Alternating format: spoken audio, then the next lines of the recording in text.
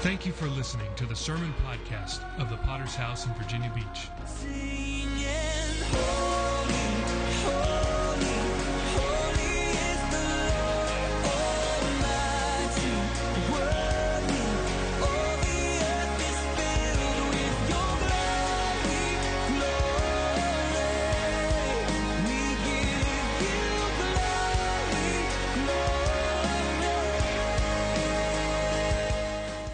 We are a local church with a worldwide vision for winning souls, making disciples, and planting churches. We're a Pentecostal church affiliated with the Christian Fellowship Ministries. We hope you enjoy today's sermon. Thank you, Keith. Bless you. I could tell you some fascinating stories about Keith Sullivan when he was 17 years old, but I will not do that tonight. Amen. If you have your Bibles, I'd like you to turn with me to Luke 11. Luke 11. I struggled a little bit getting zeroed in on what I wanted to minister tonight, and I want to focus on a message that we might think is about deliverance, and it is to some degree, but it's not so much about how to get delivered. It's about you and I understanding what happens to a demon spirit after it's cast out of your life, after you get delivered. Apparently, this is information that Jesus wants you to know. We might think, what difference does it make? I hope every demon that goes out of my life goes straight to hell and stays there. But they don't. And there's information here that you need to know that will contribute to lasting deliverance in your life. We always wonder as pastors, and you don't have to be a pastor to wonder this, why do people do the things they do? I mean, we're dealing with things constantly in El Paso. You scratch your head. People sit in church sometimes for decades and then go completely berserk. I know that probably doesn't happen in Prescott, but it happens elsewhere. And so we need some understanding as pastors why people do what they do. It will help you as a pastor to be a more able minister, to have some measure of patience with people when they do go berserk, because we have an understanding of what's going on in the spiritual realm and why these things occur and why they take place. But every one of you needs this as a man of God, as a disciple, as an aspiring preacher or evangelist or missionary. The text gives us very powerful insight, and we need to consider tonight what is a possibility with all of us. And we need to consider this for two reasons. Number one, we all have and are in possession of a carnal nature that can be fed and it can be animated by the spiritual realm. And the other reason why we need to consider what I want to minister on tonight as a possibility is because of what Jesus talks about in our text, which is the nature of how the demonic realm operates. A demonic presence can find expression in your life. Before you're saved, you're bound with lust, with immorality, with uncleanness, with pride, with deceit, with violence. A demonic presence can have possession of a person in total or partially. Lots of Christians have operating in their life dimensions of spiritual activity that are not of God. So it's possible that a demonic presence can have expression in your life. That presence, that demonic activity can be cast out. You can be delivered. genuinely and powerfully. It may happen at an altar. It may happen when you're driving down the road and you're full of the Holy Ghost and you say, I've had enough. And you personally take action and put a stop to patterns of behavior and spiritual dynamics that are taking place in your life. So it's possible for a demonic presence to be cast out. You experience a real deliverance. And then it returns, reestablishes a presence, and finds expression once again. And this is what Jesus talks about in our text: the return of an unclean spirit.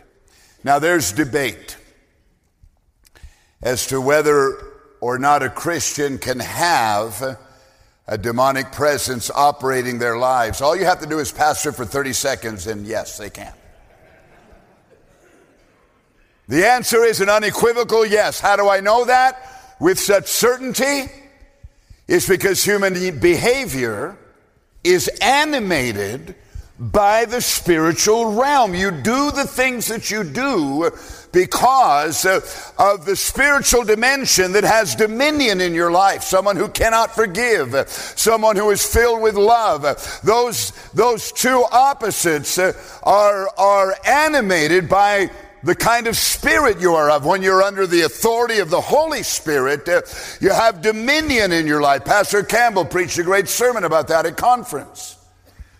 But when that is not the case, then there are opportunities for the demonic realm to get a foothold and find expression.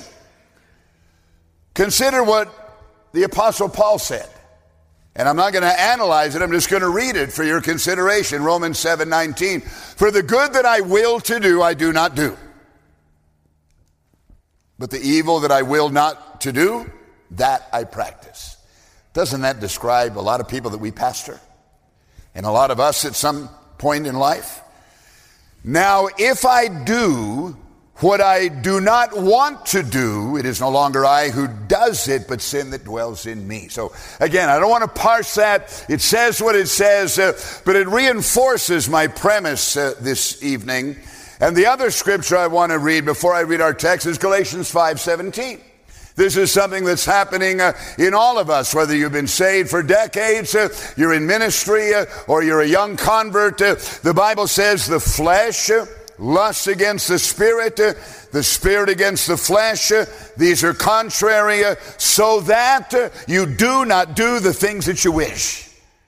So there's something very powerful operating that drives behavior. So let's read our text then. Fascinating few sentences here that give us incredible insight that if you get this message tonight in the revelation that Jesus is projecting, it's going to go a long way to helping you to be a more able pastor as you're ministering to people, and it'll help you as a disciple get a grip on your own heart and your own life. So let's read it. Luke 11, verse 24. When an unclean spirit goes out of a man, he goes through dry places, seeking rest, finding none. He says, I will return. I will return to my house. That's how he views you. Even though he's been expelled, he still views you as his house. I will return to my house from which I came. And when he comes, he, doesn't say it or that, says he. This is a demonic personality. He finds it swept and put in order. Then he goes, takes with him 7 other spirits, more wicked than himself. And they enter and dwell there. And the last state of that man is worse than the first. So let's talk about the unclean spirit. So the text here provides us, and the Bible at large provides us with some insight about the demonic realm. What it is, how it functions, and how it operates.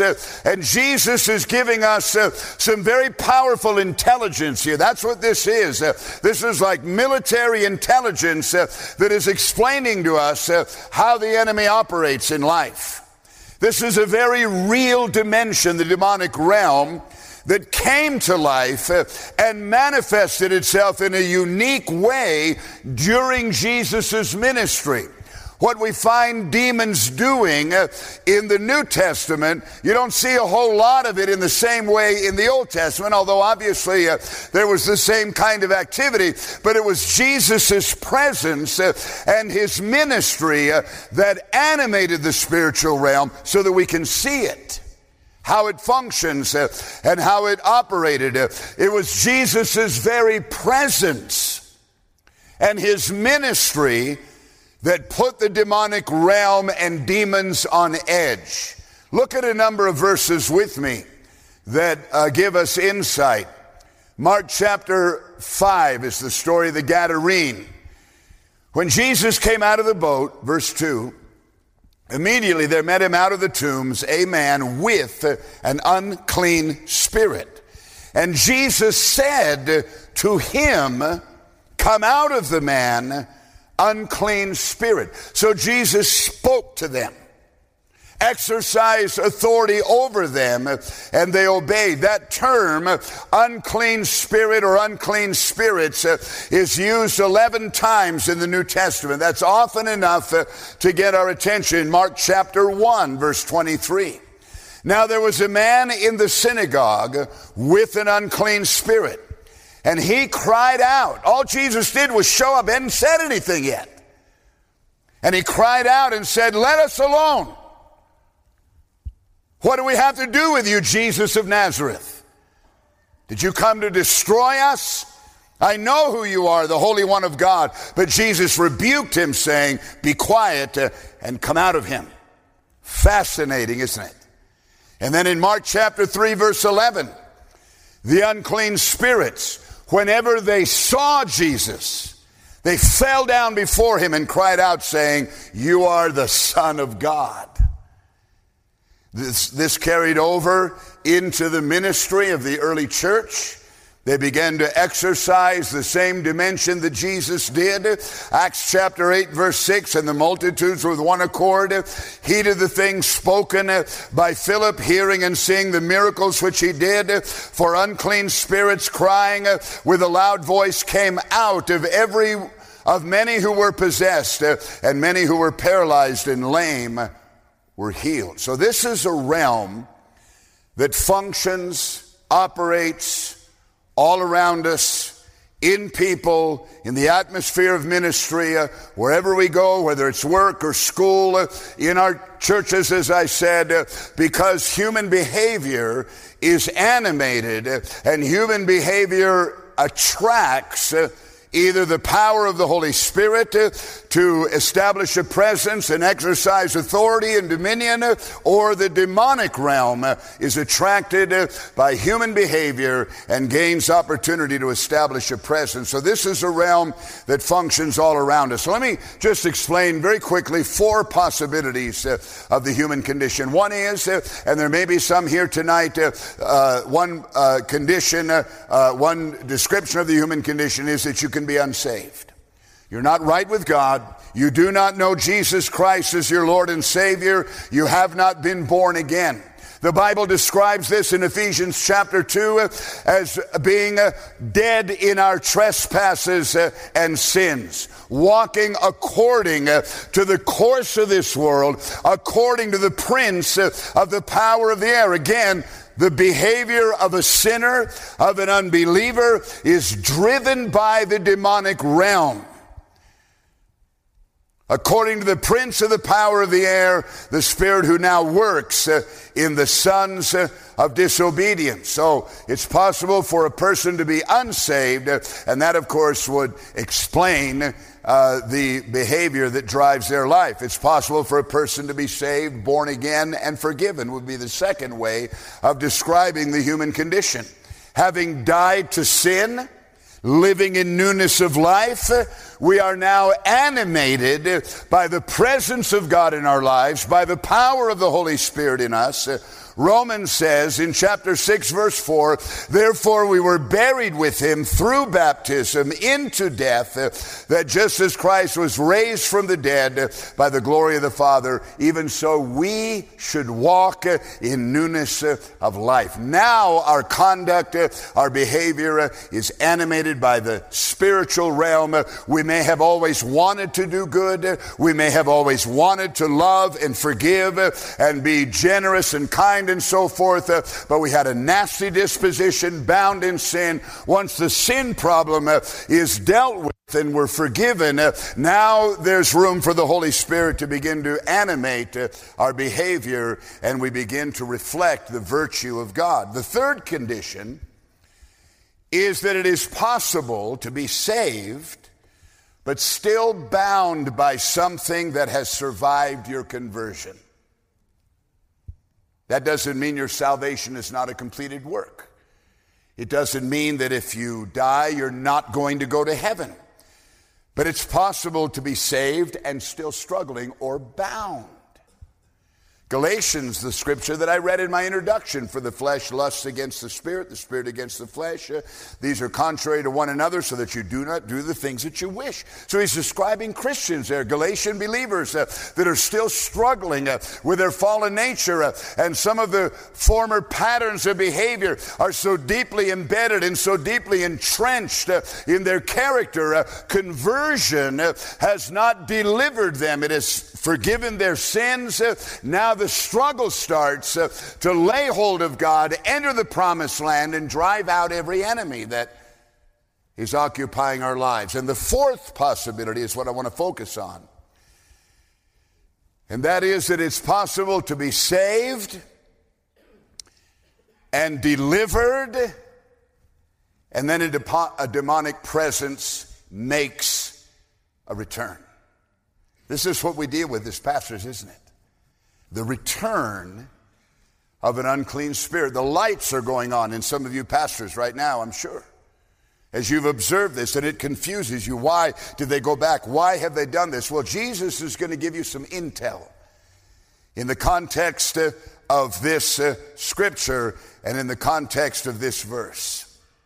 People can default right back, and it can seem to happen so quickly. Outwardly, it looks like they were humming along, doing great in ministry, opening in prayer, serving, and then all of a sudden, to our way of seeing things, they return back to old patterns of sinful behavior, when in reality something is going on under the surface that we don't see. People can put great big masks on their life, and they can put pretense over their conduct, while all sorts of dynamics are taking place in the human heart. So now let's discuss this business of the return. The demonic realm craves embodiment.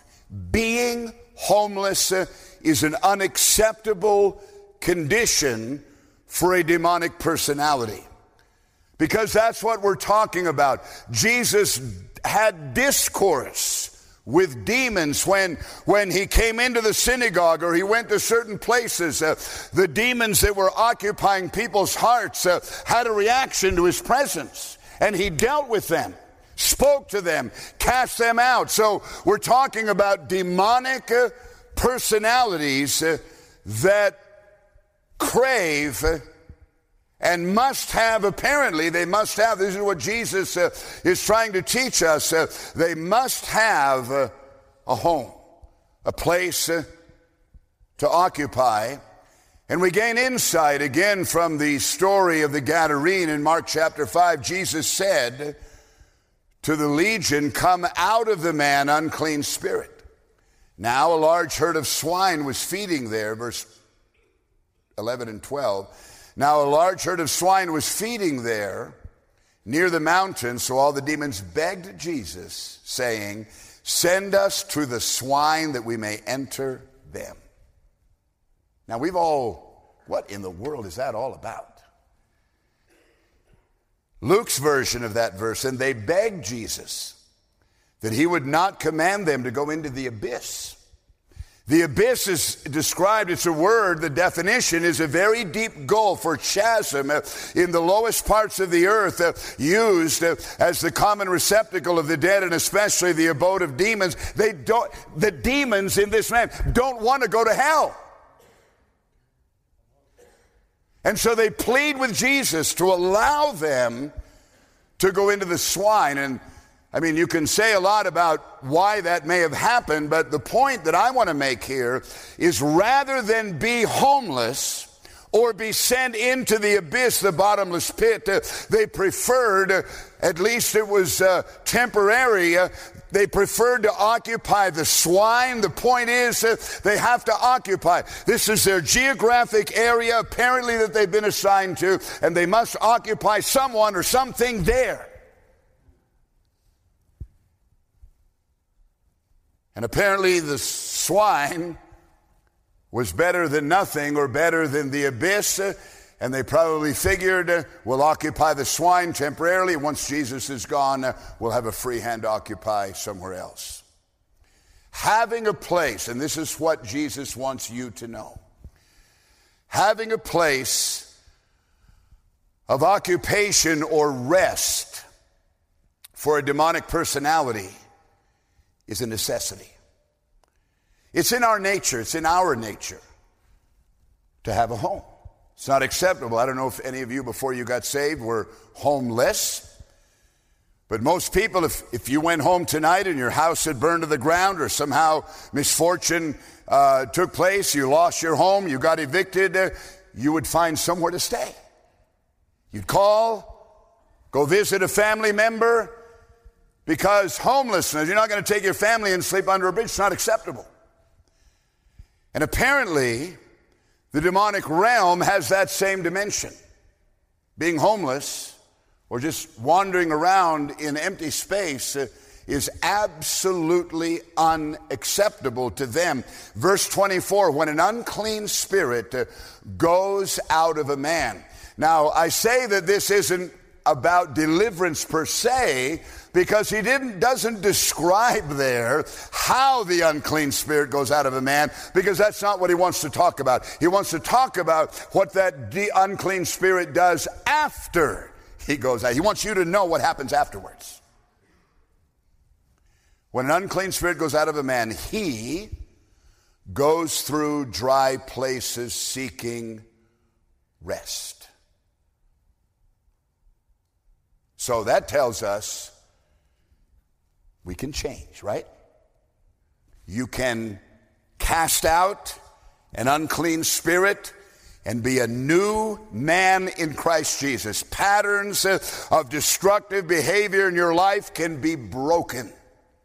Anger, unforgiveness, violence, bitterness, addictions, sexual perversion, pornography habits, every form of behavior driven by the demonic realm that is not of God, you can change and be transformed, and those spiritual dimensions and personalities can be expelled from your life at this altar tonight against their will. They have to go when you exercise authority over them.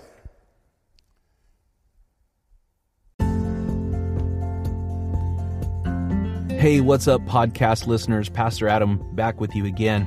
Just wanted to give you this report that you have been doing a great job of sharing the news of this podcast and continuing to download episodes on a daily basis.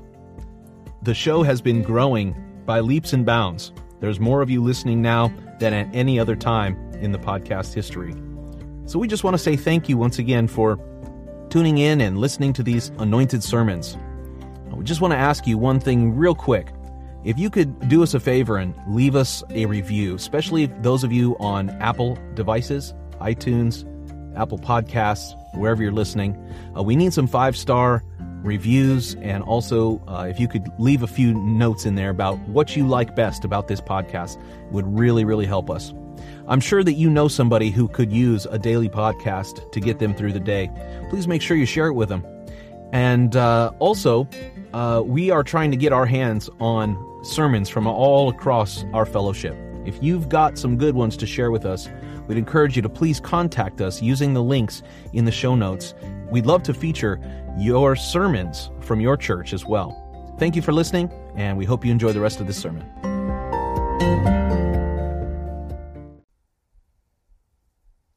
But what happens next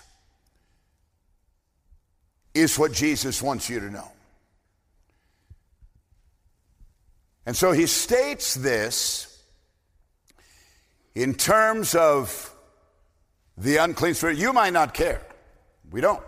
If we get delivered, I hope every demon that comes out of my life goes straight to hell and suffers. Who cares what happens? Well, Jesus wants you to know what happens next, because it matters in terms of staying delivered. The Bible says he goes through dry places. So that's another way of saying that someone is homeless and they have no source of nourishment. It's like being in the desert, no water. It's like being out in the open, exposed to the weather with no shelter. He goes through dry places, an unacceptable condition. And Jesus is using those terms metaphorically to say that demonic spiritual personality can't survive in those kind of conditions. They've got to get shelter. They've got to have a place of rest and a home and a place to occupy. It would be equivalent to you being lost in the desert, to getting kicked out of your house. 2 o'clock in the morning, you have nowhere to go. You're out in the elements in the middle of winter. You're going to desperately search out shelter and a place to occupy. And this is the imagery. This is what happens to the demonic personality after it goes out of your life. Goes through dry places seeking rest. So that's the imagery. It's a condition of desperation for that spirit that you've been delivered from, that spirit is in now. They're desperate. They have to occupy. The elements are harsh for them. The abyss is not an acceptable location. And so then Jesus wants us to know what happens if that demonic personality goes through dry places, seeks rest somewhere outside of your life, and finds none. That's the key 2 words in this text. Now, this may not always happen. Some people, I suppose, they get delivered and they never return. They're never tempted to return to where they once were. That demonic personality has to find expression somewhere else, outside the boundaries of that life. But failing to do that, that demonic personality is going to say, I'm going to go check out my old casa. Now that may not always happen, but it can happen. And maybe Jesus is mentioning this because it happens more often than not. I imagine that spiritually speaking, demonic personality-wise, the world's a pretty crowded place. This demonic personality goes, rattles a few doors and windows in a few people's lives, can't find a room, can't find a place to lay out his sleeping mat, and has to go keep looking elsewhere, looking and searching for opportunity to invade someone else's life. And Jesus wants you to know what happens when he fails at that. I will return to my house. And the point is that he still views you as such. I don't care how long you've been delivered. I've been a Christian now for 45 years, a pastor for 41 years, and whatever demons came out of my life, and there were many of them. There were legions of demons that were flushed out of my life from the point of my conversion. And for many years after that, I had to deal and battle with inherited curses, with all sorts of dynamics that flowed through my family bloodline and my Christian life. In the earliest stages of it was fighting and battling and overcoming and getting delivered and then learning how to stay delivered. He still views you as his house. He's been evicted, but he sees that as as possibly a temporary condition. And verse 25 says, I will return to my house, and when he comes, he finds it swept and put in order. He's going to check. And he looks through the window like this. Curtains are pulled back, you can see. And what he finds is a house that's absent of his presence. It's been tidied up a little bit, dry mopped and swept, it's clean.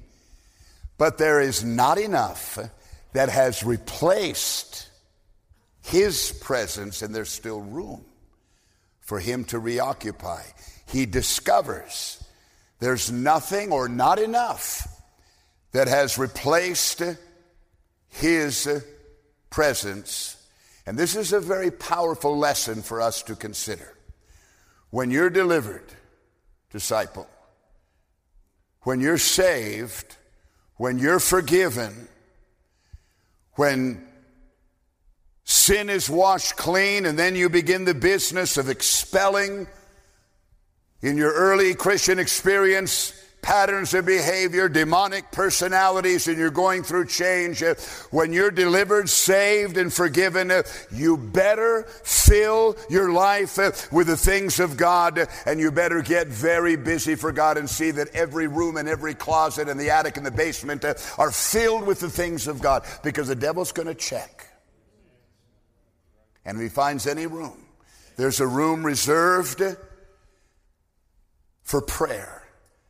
That room better be full of a man of God praying and laying hold of God every day. There's another room that is called the room for the Word of God, the devotion and the love that you have for God's Word. There's another room for your ministry. Don't tell me how good you're doing spiritually if you're not involved in ministry in your church. If all you do is come Sunday morning, maybe Sunday night, possibly Wednesday night, don't tell me how good you're doing spiritually if your life, every room, every closet, the basement and the attic are not filled with the things of God. Isn't it amazing, Pastor, how people's behavior disintegrates when they quit coming to prayer meeting? And now that room is empty and the devil's watching. Remember, the devil told Jesus, after he was tempted for 40 days and 40 nights, after he had fasted rather, and then he was tempted, the Bible says that the devil went away until a more opportune time. In other words, he's going to watch. Keep his eye on Jesus.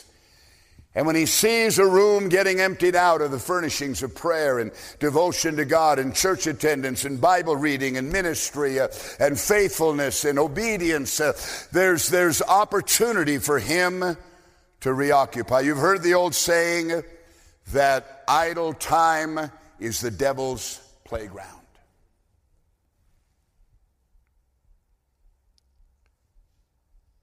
See, it's about providing opportunity for a homeless. He's looking for room. He needs to occupy. He needs shelter. And he's going to check. He's going to look through the windows, see how the house is furnished, see what the occupants are up to.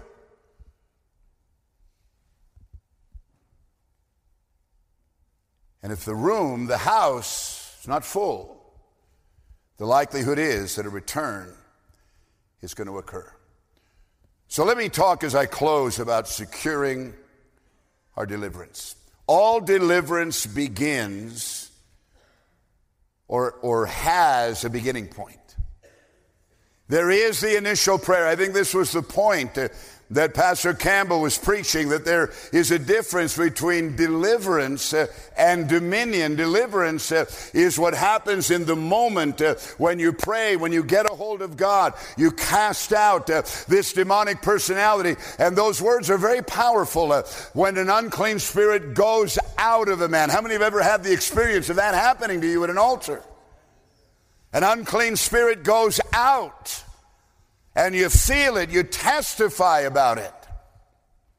All deliverance, breaking curses, has to have a starting point. Sometimes it comes, sometimes a sermon like this can trigger it.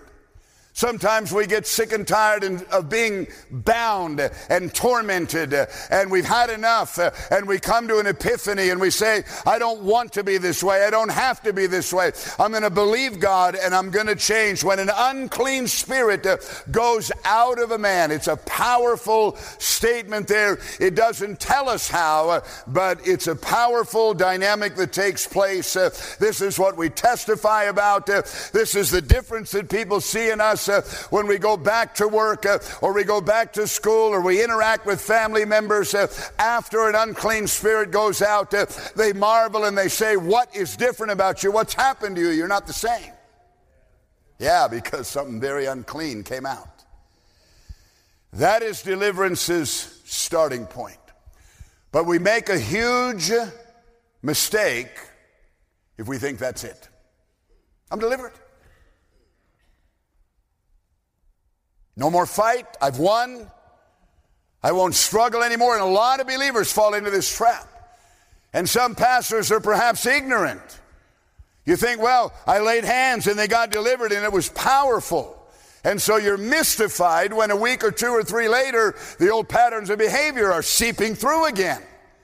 And you think, well, maybe there's something wrong with my ministry. Maybe the power coming off my hand is not sufficient. No, it's this dynamic that's happening. We think something's wrong when the devil comes back and rattles the windows and sees if the door is still locked. Remember the woman caught in the act of adultery? John 8, Jesus said to her, neither do I condemn you, go and sin no more. Did you ever think about how hard that would be for her? Probably all of her adult life, maybe her mid to late teenage years and into her 20s. We don't know how old she is. Go and sin no more. Are you kidding me? How am I going to pull that off? She's been immoral. She's been unclean. She was caught in the act of adultery. Who said it was going to be easy? She's probably been this way all her life. Now she's forgiven. Now it's up to her to fill her life with the things of God and get busy living for Jesus. So how to prevent a return? Number one, get filled and stay filled with the Holy Ghost, number one, and number two, with the things of God. There's something to be said about being busy for God. This takes work. Passion, love, motivation, ambition, desire, and longing. And it's part of what revival is all about. When we got saved in the mid-70s under Pastor Warner in Tucson, we had revivals every 4 weeks. We had 2 concerts, no nights off for weeks on end. We loved it. We relished in it. If we were sitting around on a Tuesday or a Thursday night and there was no ministry or nothing going on, we didn't know what to do with ourselves. And I think that's a key. I'm not saying we have to return to that necessarily, but what I'm saying is that there's something to be said about being busy for God, being wholly involved and sold out to the things of God. Do not be drunk with wine, Ephesians 5:18, but be filled with the Spirit. Be filled and stay filled. I have a sermon I preached recently on the baptism of the Holy Ghost and the feature of the baptism of the Holy Ghost, which is that you need to be filled with the Holy Spirit every day. That's my theology. And that's biblical. In the book of Acts, they got filled on the day of Pentecost. In Acts chapter 4, they got refilled with the Holy Ghost and they spoke in tongues. And the Bible is clear to state that they got filled again and there was a fresh outpouring. I need that every morning of my life, to get filled and refilled so that I'm ready for whatever challenges are going to come my way that day. And it prevents a return. The devil can come, rattle the doors, look through the window, but this person is praying, reading their Bible, involved in ministry, and full of the Holy Ghost. Secondly, you need to always be on guard. Don't underestimate the possibility here. Because none of us are immune. The verse that I mentioned and referred to a moment ago about Jesus being tempted in the wilderness is Luke 4:13. When the devil had finished every temptation, he temporarily left Jesus until a more opportune time. Who do you think you are? I mean, if the devil's going to do that with Jesus, do you not think that he's going to keep his eye on you? Do you not think that he notices when you're not in the Word and you're not praying, you're not speaking in tongues? When was the last time you had a Holy Ghost speaking in tongues session outside of the assembly? In your car, on the way to work, in prayer meeting, in one of the morning sessions when we gather together to pray. That should be a daily occurrence. It needs to be a daily occurrence. Philippians 4:6. Be anxious for nothing, but in everything by prayer and supplication with thanksgiving, let your requests be made known to God, and the peace of God, which surpasses all understanding, will guard your hearts and minds through Christ. That's an important feature, and that word refers to a military sentry or guard that is in place to prevent a hostile invasion. Have to be on guard. 2 Thessalonians, the Lord is faithful, who will establish you and guard you from the evil one. We need him to be that for us. You be on guard. You have to watch. You have to be vigilant. But there are things happening around us that we don't see. You know what I've learned to do in my prayer life?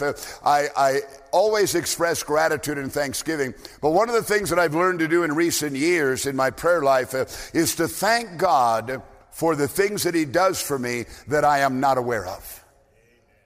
You know, if you have a 2 or 3-year-old, you do all sorts of things to save their lives that they're totally unaware of.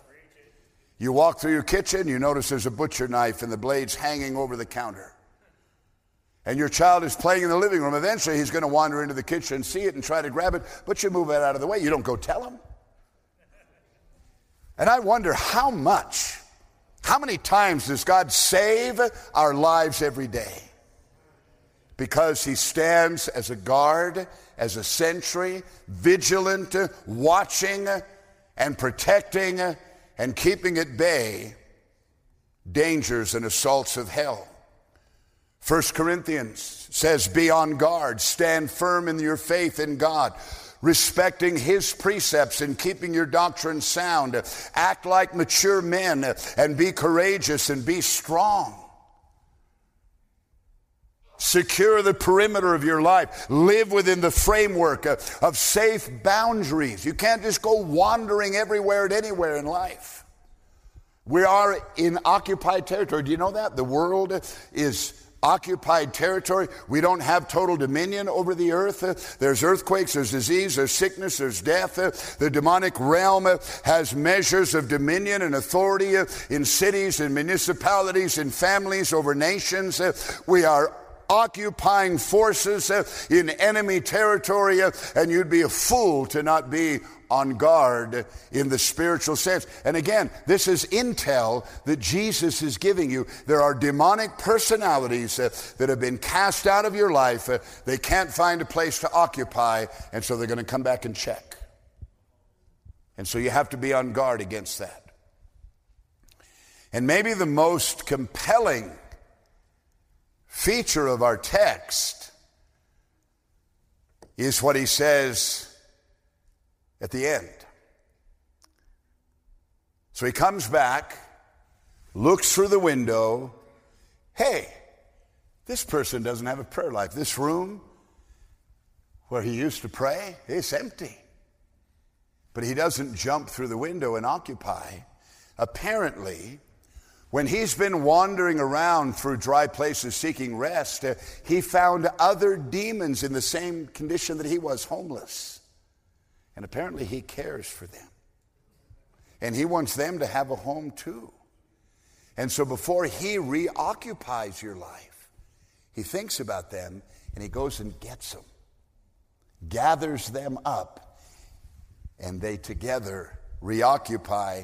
That's why it makes this statement. Then he goes and takes with him 7 other spirits more wicked than himself. I'm dealing with a case right now that is a lot of things. When you've been pastoring for 41 years, it's hard to surprise you.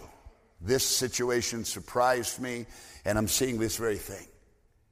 7 demons more wicked than himself, and together they enter, dwell, and the last state of the man is worse than the first. This is such unusual dynamic. We wouldn't have this information if this little scripture, this little story about the unclean spirit and what happens wasn't in the Bible. It's the only place this is mentioned.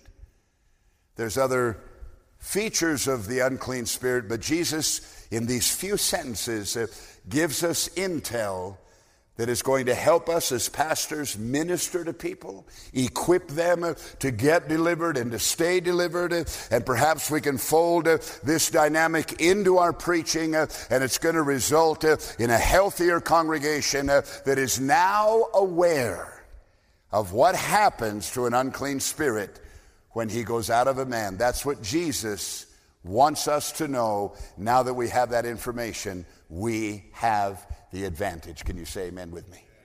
I want you to bow your heads. We thank you again for listening. Do you want to receive updates from our church in your inbox?